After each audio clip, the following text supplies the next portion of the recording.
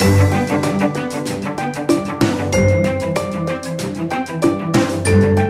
do you run an agile organization at scale?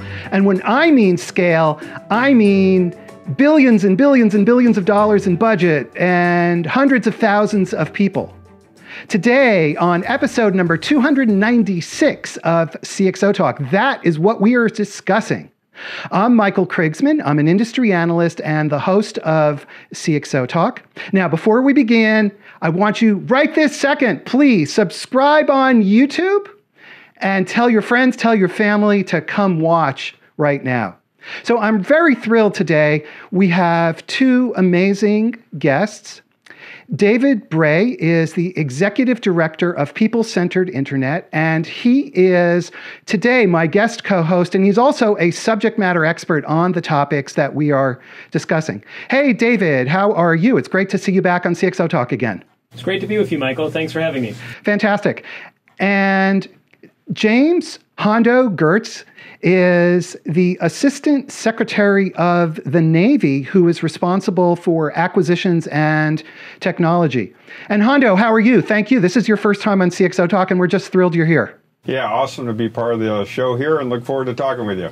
Okay, so let me ask you both briefly to describe your work. David, why don't we begin with you and just very briefly tell us about People-Centered Internet.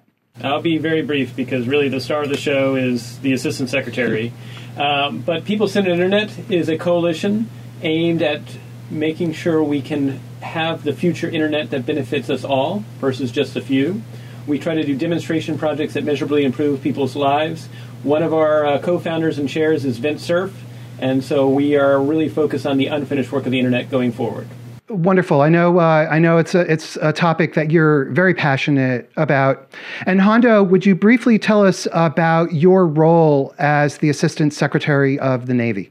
Sure. So I've got the great pleasure of leading and supporting a team of about 60,000 folks who develop and field and support all the technology and equipment and services for all the Navy and the Marine Corps. Okay, so clearly this is a very large role. What are the focus points? What are your objectives in this role? Yeah, sure, absolutely. So it is about a $60 billion a year enterprise, and focused on supporting all our Marines and sailors all over the world. The real focus there is delivering and supporting them around the world, and making sure they've got the equipment, the latest technology, and all the support they need, because they're doing the nation's work worldwide, and we need to be there supporting them. The big piece of that is delivering reliability, being very agile in our support, making sure we're good stewards of the taxpayer and being affordable, and then most importantly, developing our talent so we can sustain that capability and sustain the nation's defense for the future ahead. So you raise a key point. You mentioned the term agile, and I guess it gets right to the very heart of what we're talking about today. With an organization of that size and scope, how is it possible to be agile? And in that context, what does agile actually mean? Yeah, it's a great question, and I think a great challenge. Obviously, you can't do that without a vision and a mission to rally around. And so the great news for us is we've got, I can't think of a better mission supporting our sailors and Marines all around the world. And so, the first key is wrapping what we do around them. And agility to me is both, I think we use the innovation word a lot. That's a little harder for me to understand. Agility to me is how fast can we pivot to new problems, adapt to new circumstances, and then create the future we want, not just react to it. So innovation, you don't like innovation. David, I'd love for you to also weigh in on the distinctions between innovation and agility for an organization of this type. Sure, and I just want to sort of recognize what Secretary Gertz, or if we can use your nickname, Hondo's nickname. He goes by Hondo, so we'll use that. I think it was very key what he was saying in the sense that it's important to talk about the outcomes you want too often we use the word innovation almost as like a buzzword, and it becomes almost like pixie dust that we sprinkle to everything. What I really have the respect for is actually thinking about what are the outcomes we want to have achieved. So we can be for innovation, but it's a means towards a more specific outcome that could be, for example, how do we have more pivot speed or faster pivot speed, or how do we have more agility in it? How do we be more adaptable? And to me, this is really the fundamental challenge of the world is changing so rapidly externally. In fact, one might even say we're in a period of exponential change, that our ways that we used to do things in the 1950s or the 1960s, it just doesn't scale for this period of accelerated external change. And, in a perfect world, you'd be a small startup. But I don't think the Navy has the luxury of saying, let's start from scratch and become a small startup. And so it's this really interesting and important challenge for how do you take large organizations and make them as nimble and adaptive as what small startups can do, at the same time do the important mission that the Navy does around the world. Yeah, what's interesting, I came from being a Special Operations Command, which is, at least within the government, thought of as a very small, nimble organization. And so, looking at the challenge of getting, small organization feel and big organizational size is a great challenge and opportunity. A couple of ways we're getting after that is, I think you've got to be very comfortable with decentralization. So rather than trying to make the big organization look like a small one, make your big organization look like lots of small organizations, which all have their vision and focus area synchronized. But if you try and control it all in one centralized hierarchy, it gets really, really challenging. And so innovation at scale to me is about how do you break down these large organizations. You have to have a consistent vision and mission, but you've got to have comfort letting them task organize and execute their own way. Well, I guess, it sounds in principle, in theory, this sounds fairly straightforward, but I suspect that the execution of it is a little bit more difficult. And so how do you go about in a practical way putting this into practice? Yeah, I think you start with a common vision and mission focus. And then you break down and decentralize to the lowest layer of accountable and capable decision making. And so it's a little bit counterintuitive. You decentralize, but then you try and increase your transparency so you don't create lots of little silos. And so getting that balance is challenging. And so we've been working hard at that. So it takes a pretty agile knowledge management system. I think another big piece of it is proving, it's all about culture and talent, and proving to your organization that you actually have their back and that you're there to support them, not to, just to knock them upside the head when they do something wrong. So getting that organizational trust is a really key element of it. And it takes a lot of leadership and thought and talent development. I don't know, David, from your experiences. Oh, yeah. Yeah. As you know, Michael, I've had experiences in different roles where similar sort of challenge of how do you move fast, and also, as Hondo said, how do you build trust? Because you're asking people to do something different than they're used to doing. They may have been doing it the same way for 10 or 15 years. That is very disorienting to people. And so it's the level of sort of showing you have their back, that you're there to be their human flak jacket. When something goes wrong, you take the hit. You don't necessarily have it sprinkle and fill on down to them. And that's something that also has to be communicated in a very challenging environment in which we're underneath public scrutiny. Right. And we have to have those conversations as well.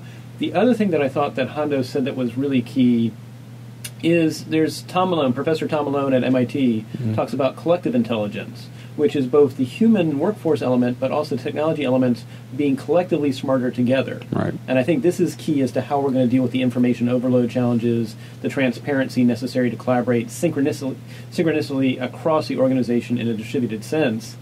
And at the same time, some of it's also going to require some experiments, because this has never been done before at the scale that you're doing it. Another key concept for me is differentiation. And so you also don't want to fall in the trap of being going from a more bureaucratic organization to just completely free-for-all.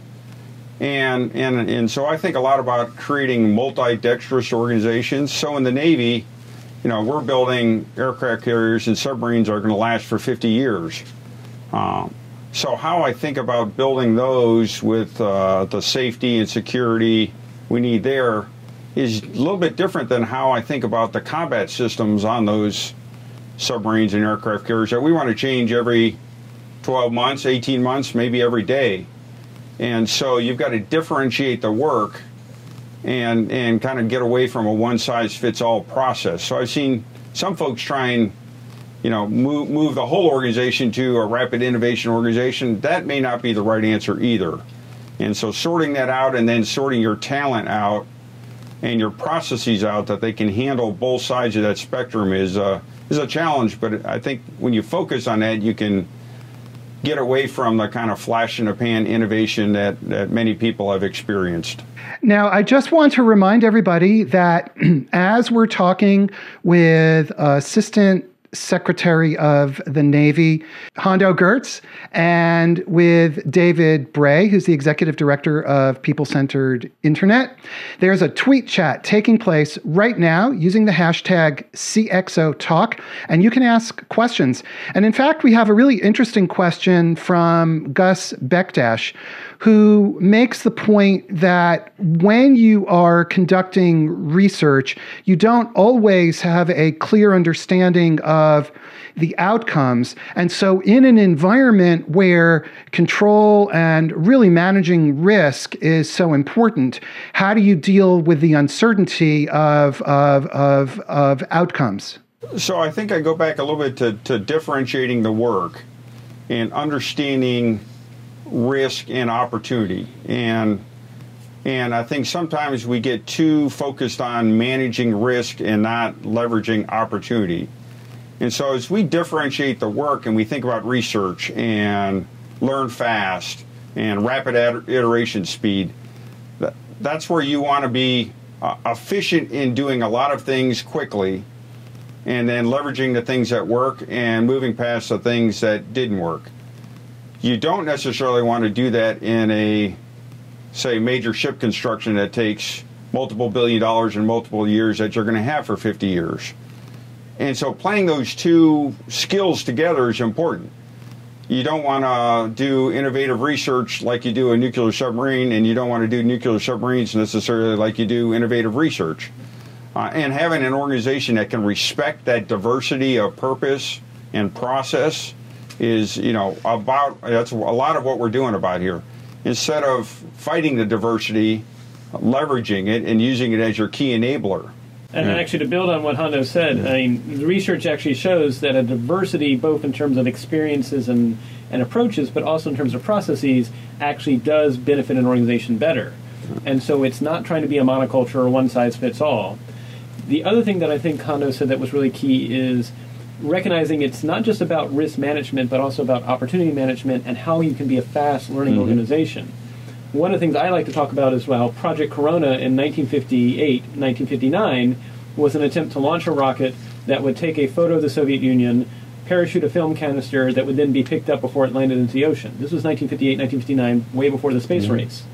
The first 13 rockets blew up on the launch pad. It wasn't until about attempt number 21, 22 that it finally succeeded, and it turned out to be a very useful benefit during the Cold War, but even more interestingly, it was later declassified in 1995, bought by a company that was later bought by Google and became the basis for Google Maps. So that investment that happened back in 1950s, 1960s was a sort of huge return on investment. But imagine nowadays we tried to do something like that. How long would it be before attempt number 5 or 6 with the rockets before someone said, we need to have a hearing, what's going on over here? And so you have to say, what are the opportunities in addition to risk management? And as Hondo said, when it comes to building something that's nuclear powered or something like that, maybe you want to be much more on the risk management side. But when it comes to actually doing things that move us forward and are those bets that play to the future, maybe you want to be bold and be brave and benevolent, more on that side, because that's necessary for the future ahead. Right. So that ambidextrous organization is really, I think, a key piece of it. But you got to have focus, and you've got to have a kind of higher purpose in mind. And so, grounding both ends of that spectrum in the mission is critical. Now, as I was speaking, Hondo, with your team in preparation for this conversation, and I have to give a shout out to Danny because he was awesome. Danny on Hondo's team, and he was talking about the concept of a minimum viable product, really talking in startup terms. And I thought that was striking, given the difference in resources, obviously in scale, of a small company relative to the Navy as an organization. And yet you're trying to embrace those kind of startup concepts. And maybe you can elaborate on that a little bit. Yeah, absolutely. And certainly a lot of my experience at Special Operations Command has shaped it. But I think the Navy historically has also done a pretty good job of this. If you look back to the early submarines or naval aviation, some of it's just relearning some of those skills. And one of the things I found is if you can close the distance down between operator, technologist, and acquisition person, you can get that iteration rate up, and you can think of things in terms of multiple product cycles back to back. Folks now talk about agile software. Well, you can do the same thing in programs. You can build your first prototype. If that works, then you can build on it. If it doesn't work, then you can stop and pivot to a different direction. The trick is, too often we've let the developer define the minimal viable product, and it's really got to be the operator that defines it. And so that dialogue is really critical. And so we're doing a lot of work with how do we improve our communication with end user and get our speed up, and so we can get rapid turning iterations. The other value that gives us is if we need to, we can take those products immediately into the field and provide capability to the soldiers and sailors and Marines. If they're not quite mature, then we can keep maturing those products along a path, but it'll be much better informed with that input. So your goal then is to get when you say the operator, essentially the end users involved in the acquisition process, so that chain is very direct, and the people who are, I'm not trying to put words in your mouth, I'm interpreting, so that the chain is very short, and therefore the people who are the developers, the manufacturers, are much closer to the actual needs of the users without so many intermediaries. Is that a correct interpretation? Yeah, sure. So another way to think of it is traditionally government acquisition has been very transactional. The using community will come up with a requirement. They'll hand that to the budgeting folks. They'll budget the money. When the money's budgeted, we'll start the acquisition. When the acquisition's done, we'll hand it back to the user. So think about making those much more parallel processes. And one of the things the Navy and the Marine Corps has done really, I think, an important job is there's actually a forum where I will sit down with the Chief of Naval Operations or the Commandant of the Marine Corps, the most senior military member in the service, and we'll look at a problem together with our collective staffs so we can agree on what's the minimal viable product, what are the different paths to get there, and how quickly can we get that into the field and move away from a multi-year transactional kind of process. And sort of to build on what Hondo was saying, Michael, I mean, I think it's really key that it's a learning organization, right. And it's a learning organization in parallel as opposed to waiting for things in series, because it's not necessarily that you can have the luxury of waiting that long for things to play themselves out. And so everybody's involved, and you've empowered the operators to say what they need, but you've also brought the top-level leadership to be present at the same time, so everyone's mutually learning, and they're sort of accelerating that feedback loop. So in some respects, you're taking what was talked about, how you move from waterfall processes to agiles in the software world, and you're doing it for the entire organization. Trying to, and again, doing that at scale with the kinds of dollars we're talking about can be challenging. So the other piece is break the work down into smaller projects. And so it's not kind of the Big Bang theory all the time. You can have, pieces of products you can move forward at different rates. And so it's all going back to, the national defense strategy is pretty clear. We need to compete and win in the future kind of global environment. We are not going to do that doing business as usual, either in terms of processes or doing the things we've always done. So we're trying to take advantage of this great revolution that's occurring in collaboration and user-based design and parallel processing and startup, and apply that to very large, traditionally bureaucratic organizations. Great challenge, great opportunity. I have to give a shout out to Hundo, because remember, I mean, this is all about making the battleship turn faster. Right. So you chose the mission impossible. Yeah. So.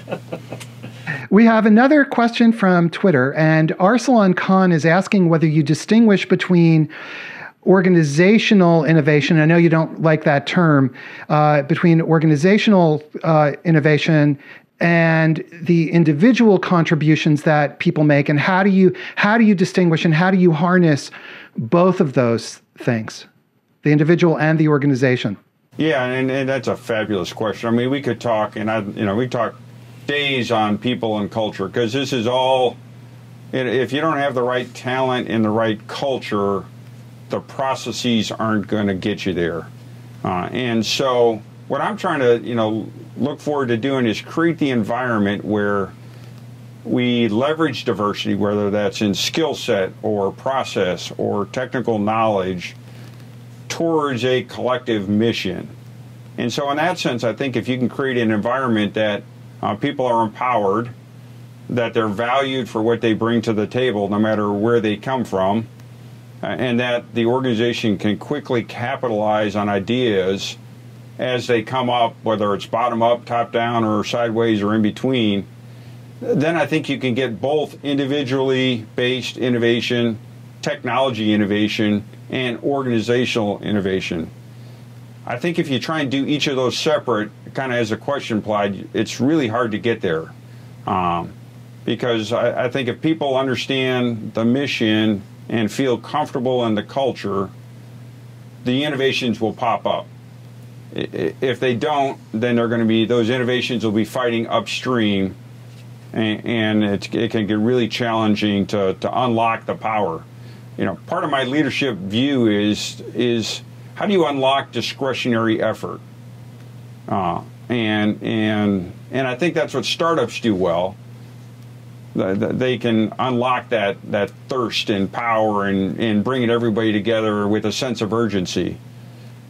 That's what the Secretary of Navy is looking for. How do we operate with a sense of urgency individually and organizationally? And the only way you can do that is unlocking the culture and then allowing the talent to take you there.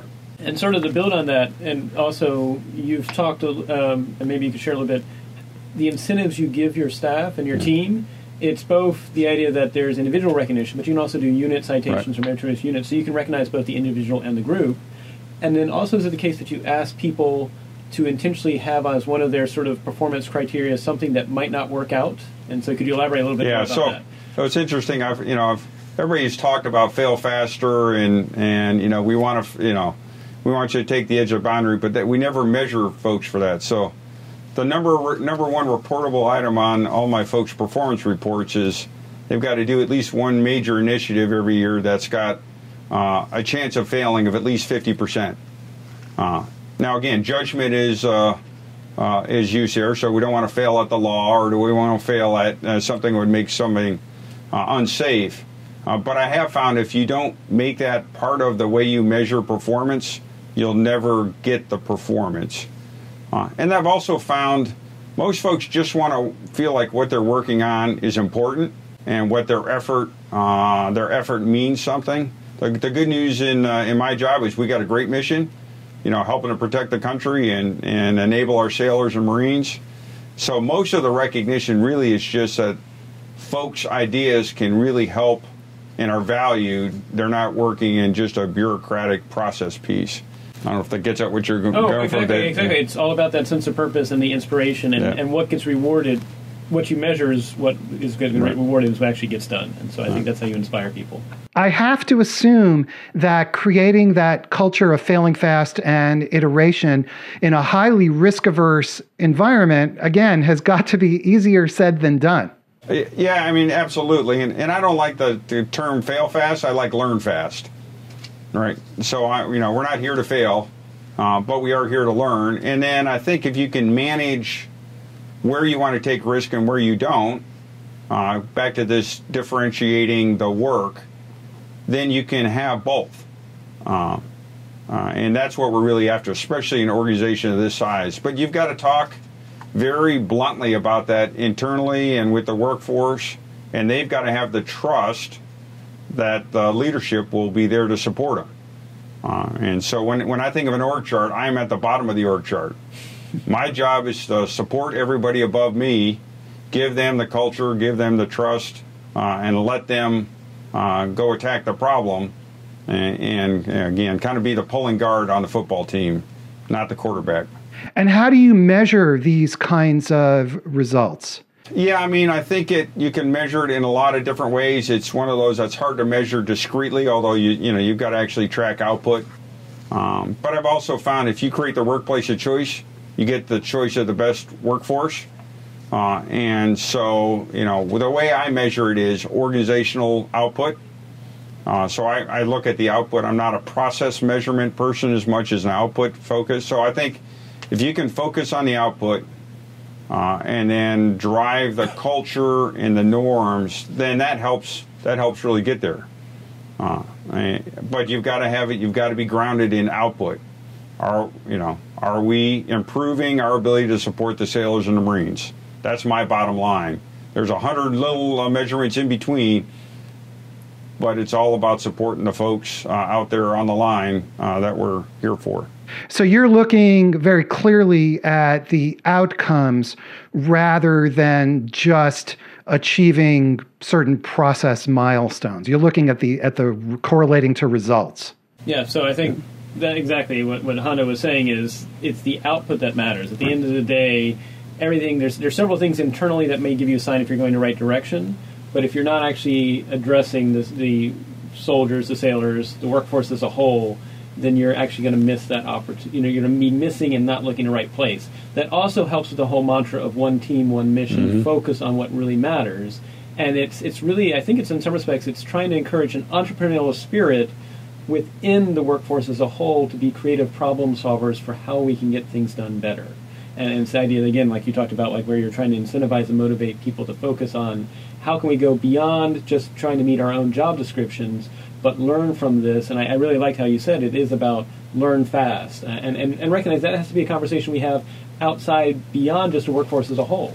We've also have to have conversations with the public and say, look, the Navy that you knew in the 1950s and 1960s is still going to hold true to its principles, but it's got to figure out how to move in this exponentially changing world in a different way. And so we need to recognize that, one, we want to bring that talent in. So come here if you want to be that sort of change agent or that new navigator of how to navigate this new landscape. And then, two, we want to work with different partners and how we're going to actually move this forward as well, because it can't just be one group that solves it all. And there is no textbook for how to do this at the size that you're doing. I mean, I had it on a smaller size, but even then, that was nowhere near the size you've got and the challenges you've got. I think looking back 10 to 15 years from now, we'll say these were the moments that figured out how to make organizations be able to survive in an exponential era.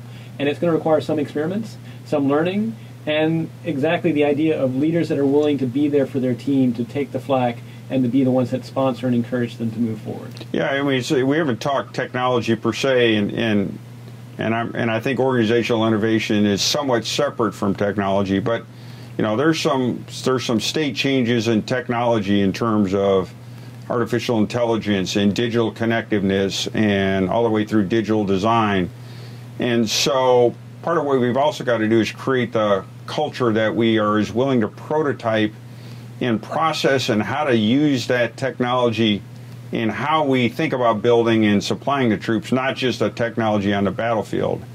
And so, some really interesting thought on digital-based system engineering, digital-based shipbuilding.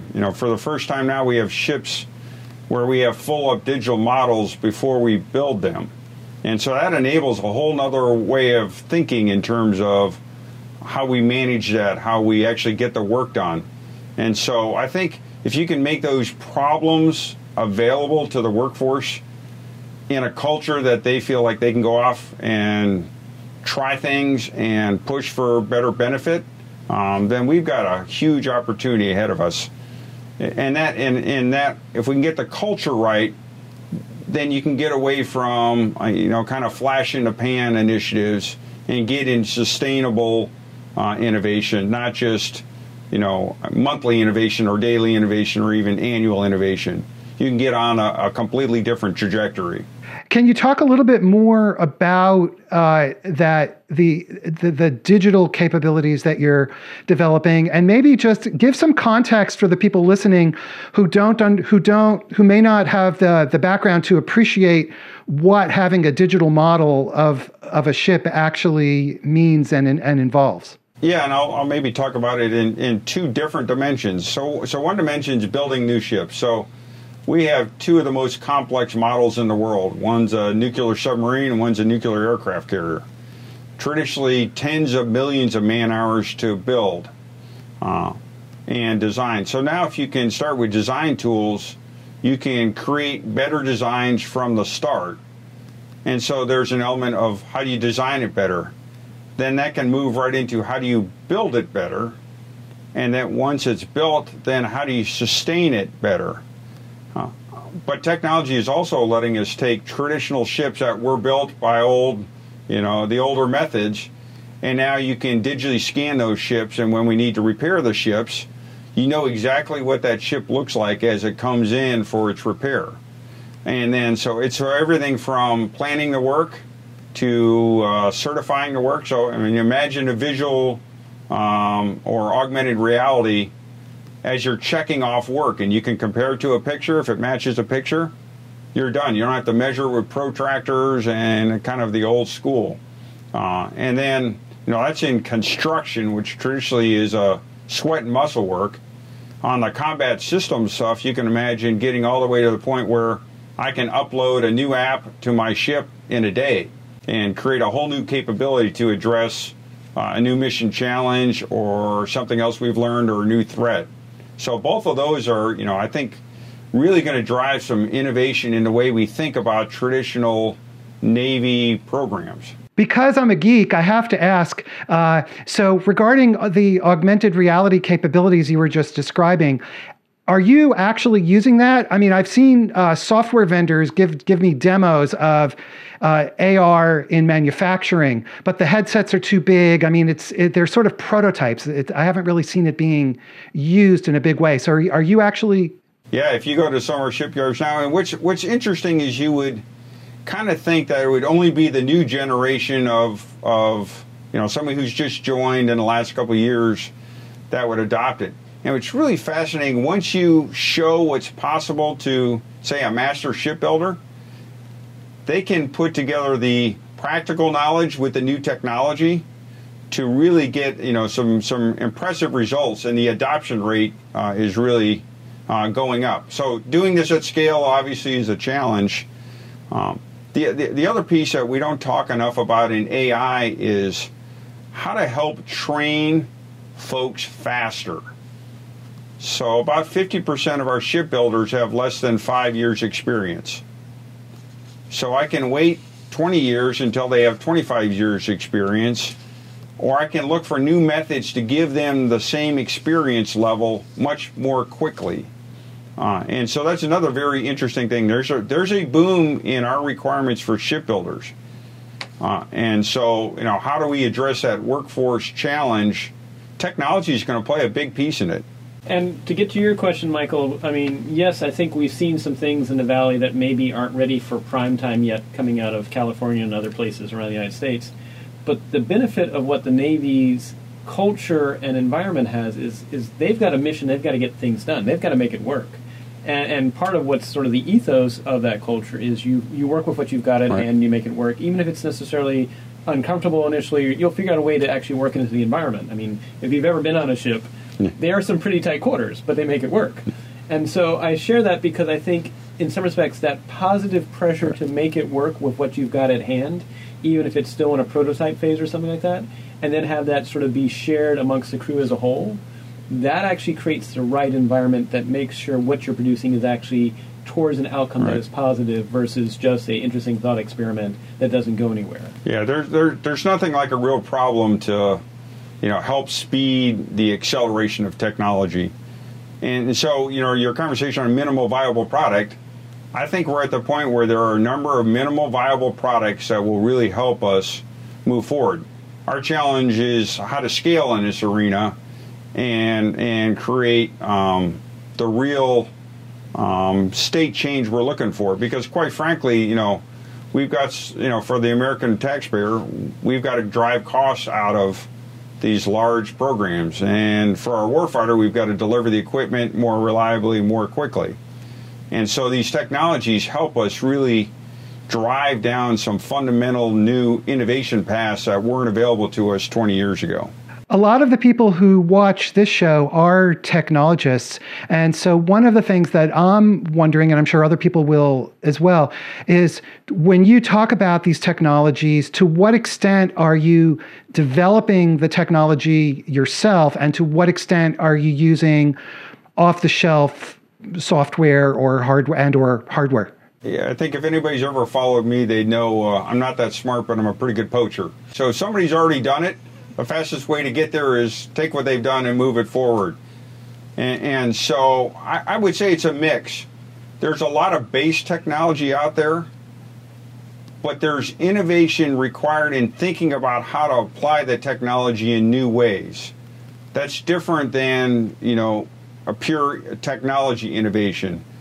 So where we've had really good luck is really, again, I talked about closing that distance down between the end user, the developer, and the buyer.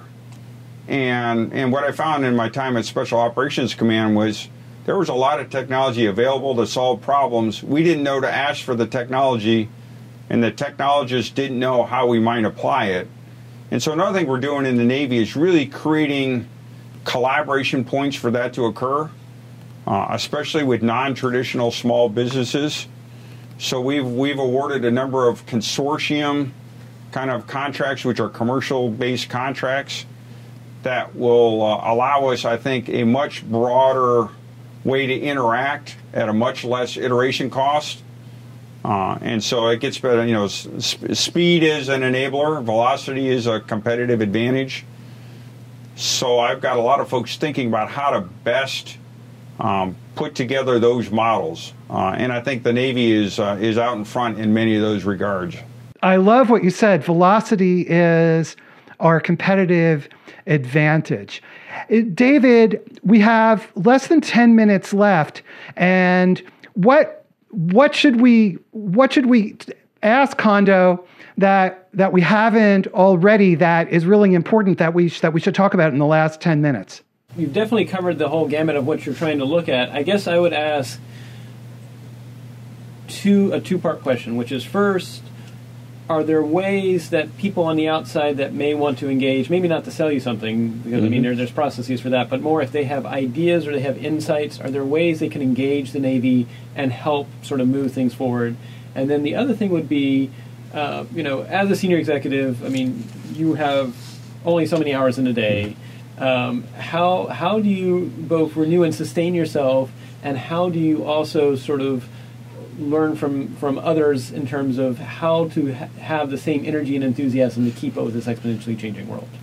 Yeah, it's maybe I'll take the last one first and then wrap back around. I think part of it is you've got as a senior leader have to be somewhat comfortable not controlling it and letting creating the right vision, creating the right and left parameters, but not feeling like everything has got to be controlled by you specifically, even though you're likely responsible for it.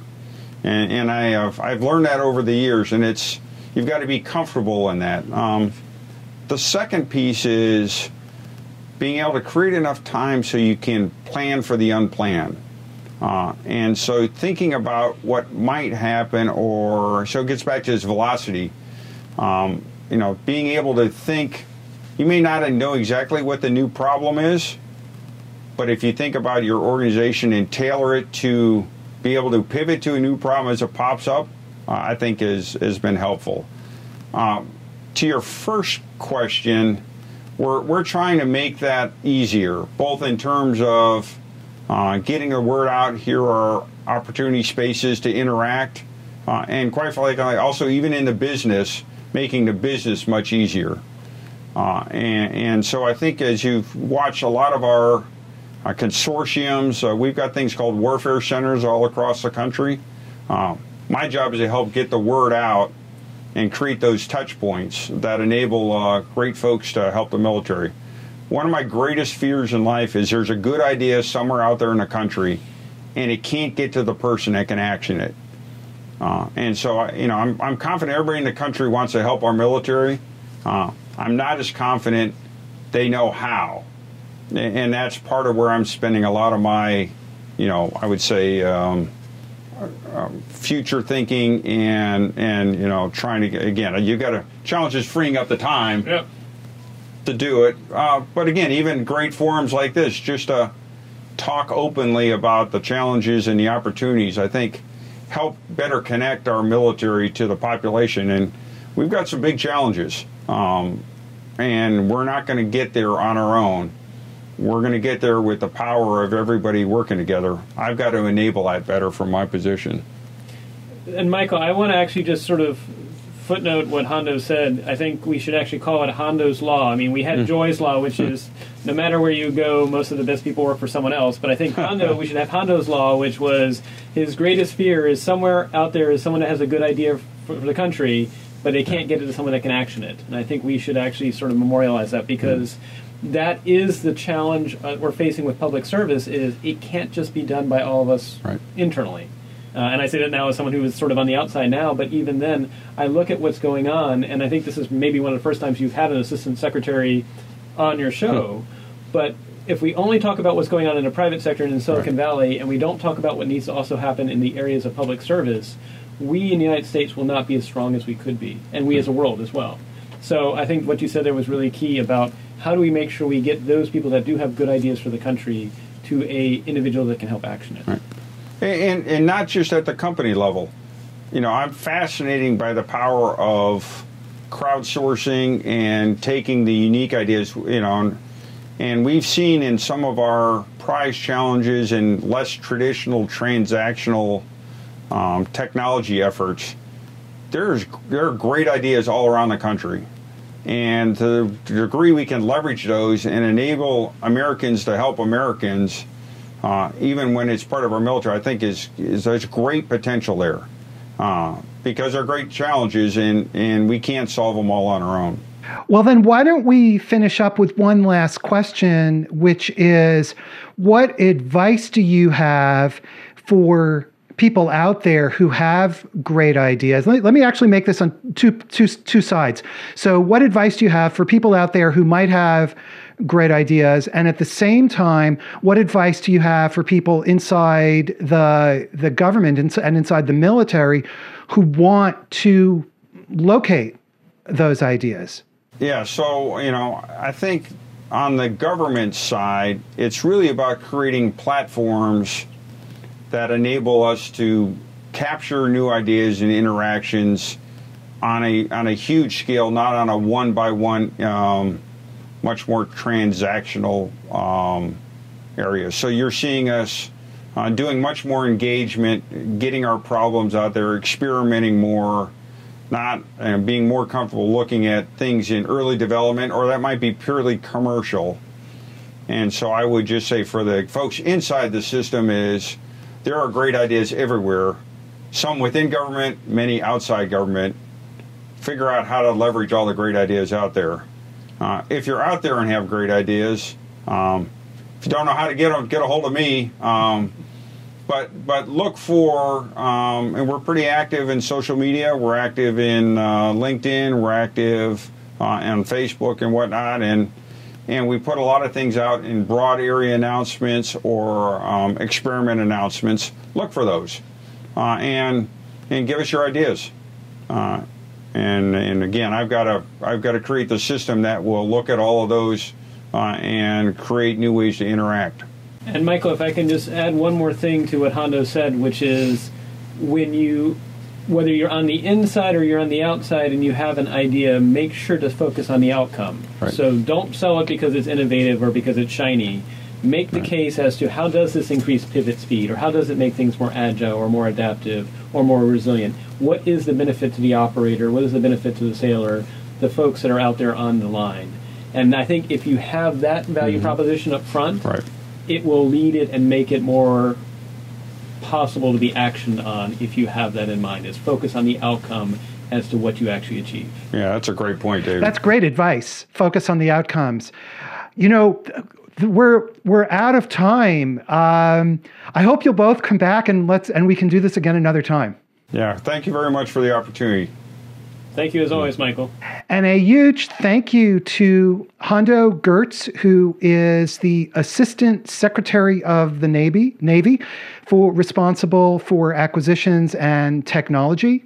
And to my old friend, David Bray, who has certainly been on this show a number of times before, who is the Executive Director of People-Centered Internet. I'm Michael Krigsman. You have been watching episode number 296 of CXO Talk. We have amazing shows coming up. Don't forget, subscribe on YouTube. Do that right now, please, and tell all your friends also. Tell your friends and your family. Okay, everybody, have a great weekend. We will see you again next time. Bye-bye.